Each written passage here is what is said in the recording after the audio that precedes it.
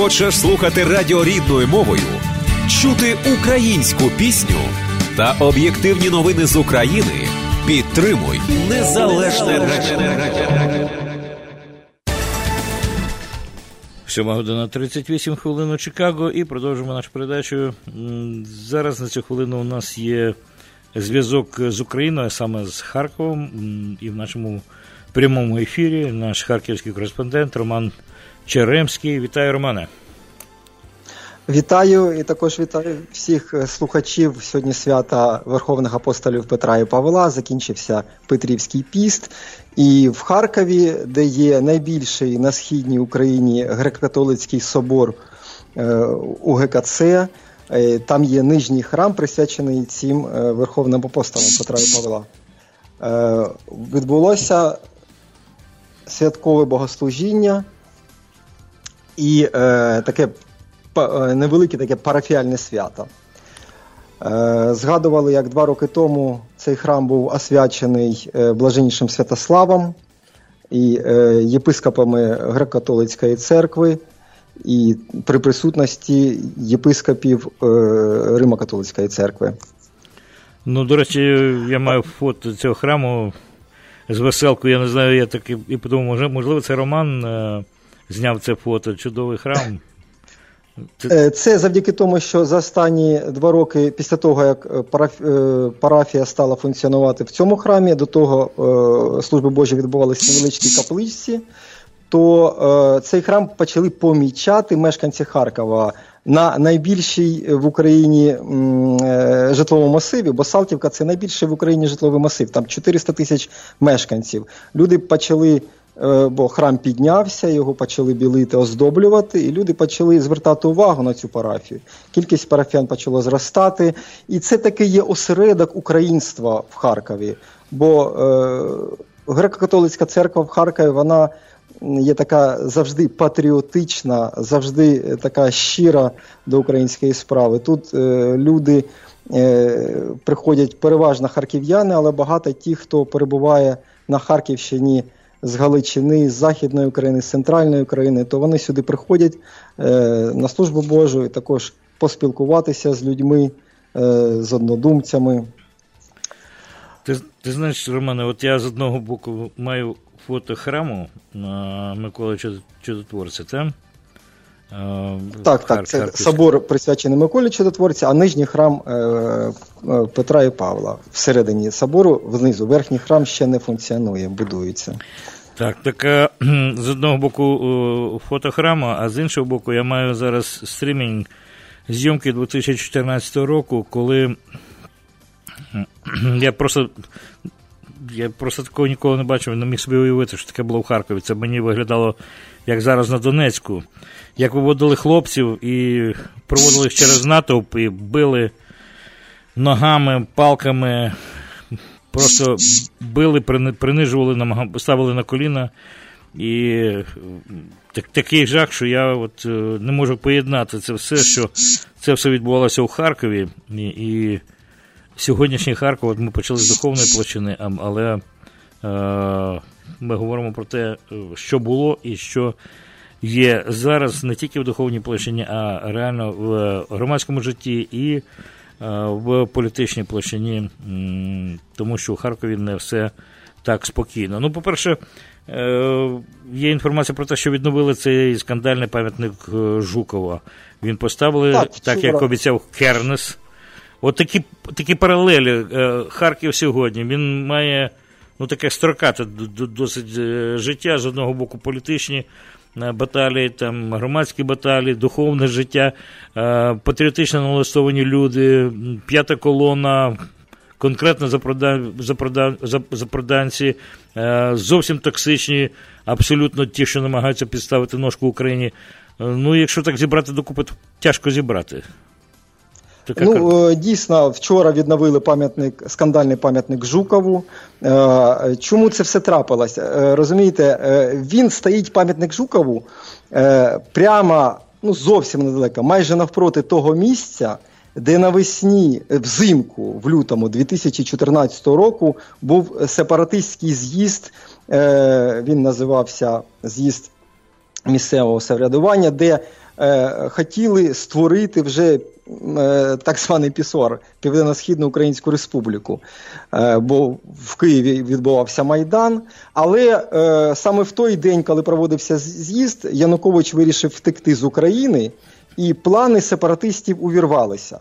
І крім того, Харківська патріотична громада оточила місце проведення сепаратистського збору і, скажімо так, психологічно тиснула. Згадуючи ті події, Кернес і Добкін просто тікали за кордон в той день, бо думали, що після перемоги Революції Гідності їм буде дуже-дуже і погано. Але, тим не менше, це знакове місце, і саме в цьому місці, в цьому ж палаці спорту, на проспекті Маршала Жукова, він раніше називався і зараз, потім його перейменували в проспект Петра Гагаренка, зараз відновили назву Маршала Жукова. 7 червня на початку відбувся з'їзд партії опозиційного блоку, який створив Кернес, Вілкул, партія «Довіряй ділам» і так далі, і інші партії. І прямо тут, в той день, коли вони проводили з'їзд, в тому ж місці спеціально, показати, нагадуючи людям про той сепаратистський з'їзд у 2014 році. У 2019 році вони, скажімо так, провели це в тому ж самому місці. І патріотична громада знову зібралася, а Кернес вже пообіцяв, що він буде відновлювати пам'ятник Жукова, що він знесе намет на Майдані Свободи. І люди в гніві взяли і знесли пам'ятник Жукову. Кернес той же день пообіцяв, що пам'ятник буде відновлено, і дійсно вчора відновив цей пам'ятник. Справа в тому, що одразу після того, як були проведені президентські перегони і були завершені президентські вибори, то одразу почалися такі точкові удари по українській громаді. Був позов, Кернес сказав, що в Харкові на центральному Майдані Свободи, це найбільший Майдан в Україні, дуже великий, там прямо напроти облдержадміністрації стоїть досить великий намет «Все для перемоги», де волонтерський намет, де збирається допомога для бійців на передовій. Цей намет дуже добре видно з усіх боків, бо площа проглядається звідусіль, і він якби муляє очі тим, хто очікував руського міра в Харкові. І Кернес сказав, що він не бажає цього намету, міська рада підтримала, але так як вони прислали повідомлення, що приберіть цей намет, люди сказали, ми не будемо. І тоді вони звернулися до суду, і на наше приємне здивування і суд першої інстанції, і апеляційної інстанції прийняли рішення, що зносити намет не можна, це є незаконно, це порушення громадських прав харків'ян. Але ці такі напади на українську громадськість не припиняються. Проведено перейменування, як я вже сказав, проспекту назад повернено Маршала Жукова. Хоча це є, за думкою волонтерів і Української патріотичної громади, є незаконно. Щодо цього зворотнього перейменування зараз відбуваються судові процеси. Але тим не менше такий певний реваншизм, який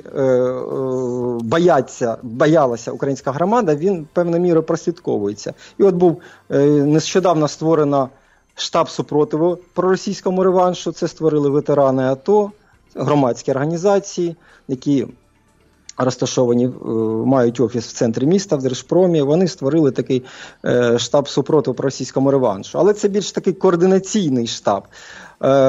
Бо якщо ви зараз попали б в Харків, в'їхали в Харків, припустимо, з боку Києва, по найбільшій транспортній артерії, яка зв'язує Харків з іншими містами, то ви побачите, що на під'їзду майже вся реклама присвячена опозиційному блоку, тому блоку, де є Кернес і Труханов. Багато є реклами за Зеленського, «Слуга народу» партії Зеленського. І є трохи реклами партії Гройсмана, трохи реклами «Голос». Європейської солідарності фактично немає реклами. В самому місті Харкова, знаєте, такої проукраїнської реклами, попри те, що йдуть активні, такий гарячий період передвиборчих баталій, досить мало. Майже весь Харків завішаний рекламою Кернеса і тих, кого він підтримує, як мажоритарщиків, так і партію «Довіряй ділам». І також досить багато реклами «Слуга народу» партії Зеленського. Інших партій практично не видно. Дивно. Вони якби тонуть в тій рекламі. Дивно, що європейської партії немає, тому що, в принципі, своїм існуванням і тим, що і до сьогодні Кернес є мером міста, він би вже мусив би до гроба бути вдячним Порошенкові, який його не чіпав і залишив, і дав йому можливість бути, і таким чином пролонгував, я б сказав, цю конвульсію боротьби з Кернесом. Тобто Кернес невдячний, він би мусив руку Порошенку цілувати до кінця свого життя. Це є одним із вагомих факторів звинувачення якраз Порошенка. Чому багато серед української патріотичної громадськості голосували проти Порошенка за Зеленського, аргументуючи тим, що він не посадив Кернеса. Бо, дійсно, попри те, що Кернес постійно виграє вибори, дуже велика кількість є, це саме серед української громади, яка категорично не сприймає Кернеса, яка жадала після революції те, що він піде з посади харківського міського голови, але цього не трапилося. І це, можливо, така співпраця і підтримка, вона лише скомпрометувала, додала мінус партії «Європейська солідарність» зараз. І за останніми виборами, президентськими виборами, то в Харкові 11% проголосувало за Порошенка, всі останні за Зеленського. Які будуть очікування від цих виборів, важко сказати, але ситуацію по передвиборчій агітації я сказав. Але те, що такий елемент острах реваншизму він є, і це, звичайно, дуже сильно відчувається. Романе, запитання, якраз ми говоримо про «Слуга народу», про Зеленського, тому що ставлення до Зеленського, чим більше він при владі, тим більше запитань і більше здивованих очей. Але багато людей просто не толерують, не сприймають, і чим далі, воно, можливо, буде ще більше запитань. Але мене цікавить, ти вже сказав, що при голосуванні, на виборах, в принципі, дуже багато харків'ян віддали голоси за Зеленського, мовляв, це єдине, що може врятувати Україну і нову демократію, так звану. А насправді, серед молодих людей, патріотичних людей, невже так само дуже багато було тих людей, які би віддали голоси за Зеленського? Я розумію, що це дуже був непростий вибір, цього разу не було якихось інших людей, патріотичних, відомих, яскравих, за яких би можна було віддавати голоси. Це був знов-таки вибір, як завжди був вибір в Україні, дуже складний. Отже, мене цікавить, наскільки в твоєму оточенні, в колі патріотичних людей, є така ілюзія, що Зеленський – це найбільший демократ чи ні? Ви знаєте, взагалі табір дуже поділився на дві частини. На моє здивування, досить багато людей, не більшість, але досить багато, і особливо серед молоді, були переконані, що Зеленський – це менше зло, ніж Порошенка, і треба голосувати за нього. Більшість свідомого українства активно підтримували Порошенка, і тому тут доходило, важко уявити, це дійсно баталії на рівні сварок. Знаєте, хтось постив в Фейсбуці, якщо ви залишились друзями після президентських виборів, то це дійсно справжня дружба. Так воно і є. Я не скажу, що до бійок доходило, але до сварок досить серйозних доходило. Тобто поділ в українському середовищі був однозначно. І саме в Харкові досить такі багато щирих патріотів, які дійсно повірили Зеленському і за нього проголосували. Це є факт. А якщо повернутися взагалі, так скажемо, до загальної ситуації, то в Харкові такий реваншизм проявляється в тому, що, наприклад, партія Шарія, який є активним сепаратистом, прибічником проросійських сил руського міра, то вони просто по Харкову зараз ходять з червоними кульками, навіть підходять з червоними кульками до акцій, які проводять, припустимо, біля намету Перемоги, прихильники партії «Європейська солідарність» проводять зустріч з кандидатами в депутати. Підходить група людей, прихильників партії Шарія з червоними кульками, провокує. Там, звичайно, ті вибігають, починають прокалувати кульки, доходить майже до бійки. Поліція захищає представників партії Шарія, і після того ті уходять. Це те, що я спостерігав буквально кілька днів назад. Тобто кілька місяців назад ще навряд чи можна було собі уявити, щоб по Харкову так сміливо ходили прихильники проросійських сил. Зараз вони не просто ходять, але і агітують. Ну і знов-таки, повертаючись по зовнішньому вигляду, дуже багато біло-блакитної агітації за опозиційний блок. Таке враження, що ми перейшли кілька років назад. 9 днів залишається до виборів. 9 днів, як виглядає цікаво, якби ти робив фото на сьогоднішнього дня Харкова, як собі уявити Харків. Він спокійне фото може бути, чи так бурхливо, люди занервовані, як почувають люди себе на вулицях, хочеться відчути саму атмосферу міста. Люди мають знервованість, знаєте чому? Не тому, що перегони йдуть. Дуже сильним аргументом зневіри у людей було зниження соціального стану, скажімо так, матеріального стану. Бо значно піднялися тарифи, досить велика була інфляція. Люди очікували певної економічної підтримки, а цього не трапилося. І тому знервованість є, але вона не така активна, що люди аж кидаються один одному. Але от якщо вам сумно, а ви їдете в автобусі чи в маршрутці, то запитайте, хто за кого голосував. І я вам гарантую, вам стане одразу весело, тому що люди почнуть між собою активно дискутувати.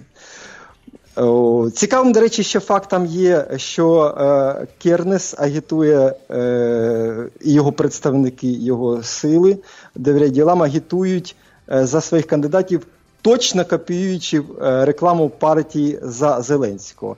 От якщо реклама Зеленського виглядає на зеленому тлі «З» окличний знак «Депутат Слуга народу», то Кернес робить своїм ставленникам агітацію таку: «За» окличний знак, і далі йде прізвище кандидата теж на зеленому тлі. Тобто візуально дуже співпадає. І якщо кандидати «Слуга народу», кандидати від партії «Слуга народу» часто фотографуються разом з Зеленським, роблять такі листівки, то так само роблять прихильники Кернеса і його політичної сили разом на такому ж зеленому тлі разом з Кернесом фотографуються. Тобто такий, знаєте, мімікрія влади відбувається, так? Мімікрують. Так. Мімікрують спеціально, щоб людей змінити. Тобто таке певне шахрайство навіть на рівні агітації є. Які будуть результати, будемо бачити вже незабаром. Я так думаю, що з боку Кернеса, і, в принципі, тих, хто входить в цю партію, довіряй ділам чи якось справам, критики на бік Зеленського саме довіряй ділам. Українською мовою вони пишуть «довіряй ділам». Да. Критики в бік нині діючого президента не чутно від Кернеса і от цього угрупування. Це взагалі не чутно, навіть вони намагаються продемонструвати, що вони певною мірою налаштовані на співпрацю, жодної критики немає. А інше тоді запитання, а стосовно критики в бік Медведчука, бо зараз відбувається певний водорозділ між Зеленським і партією «За життя» Медведчука. Критика Медведчука відбувається чи ні? Чи це вони тихенько сидять і чекають, хто переможе, як за тим китайським прислів'ям? Сиди на березі ріки і чекай, поки попливуть окровавлені тигри. Приблизно так. Вичікують момент. На харківському рівні взагалі немає ніякої критики.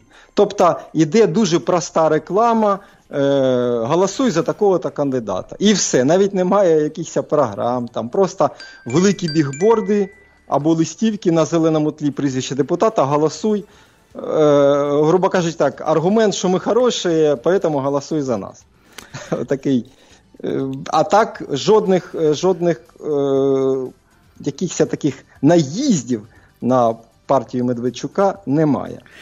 Романе, в мене от ще одне запитання. От я почав з того, ти почав з того, щоб про храм говорити, а я почав говорити про хроніку от того 14-го року, яка мене дуже здивувала, бо я не бачив того всього, і просто озвірілі обличчя тих прихильників руського міра, які нам били ногами тих хлопців, патріотів, ну, зовсім молодих, ну, пацанів таких, вони просто били.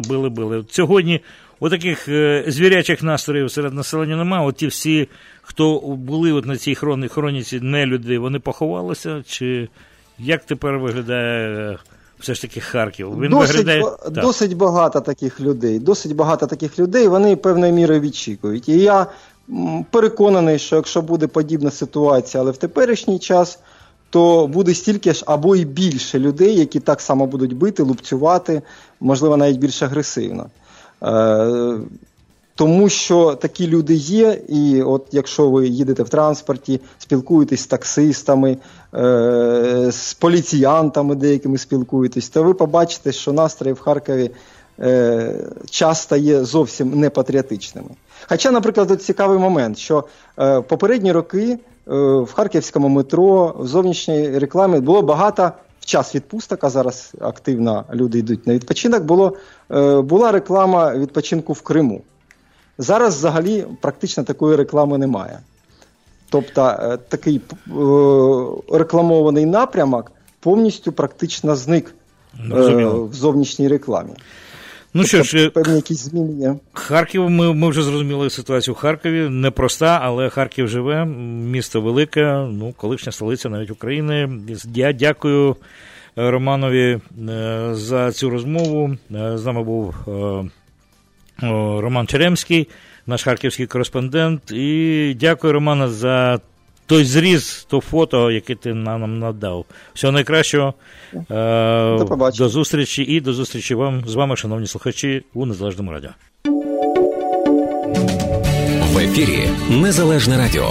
Слухайте нас щоранку на хвилі 750 AM в штаті Ілліной. Онлайн на нашій сторінці Facebook та на сайті uaradio.com.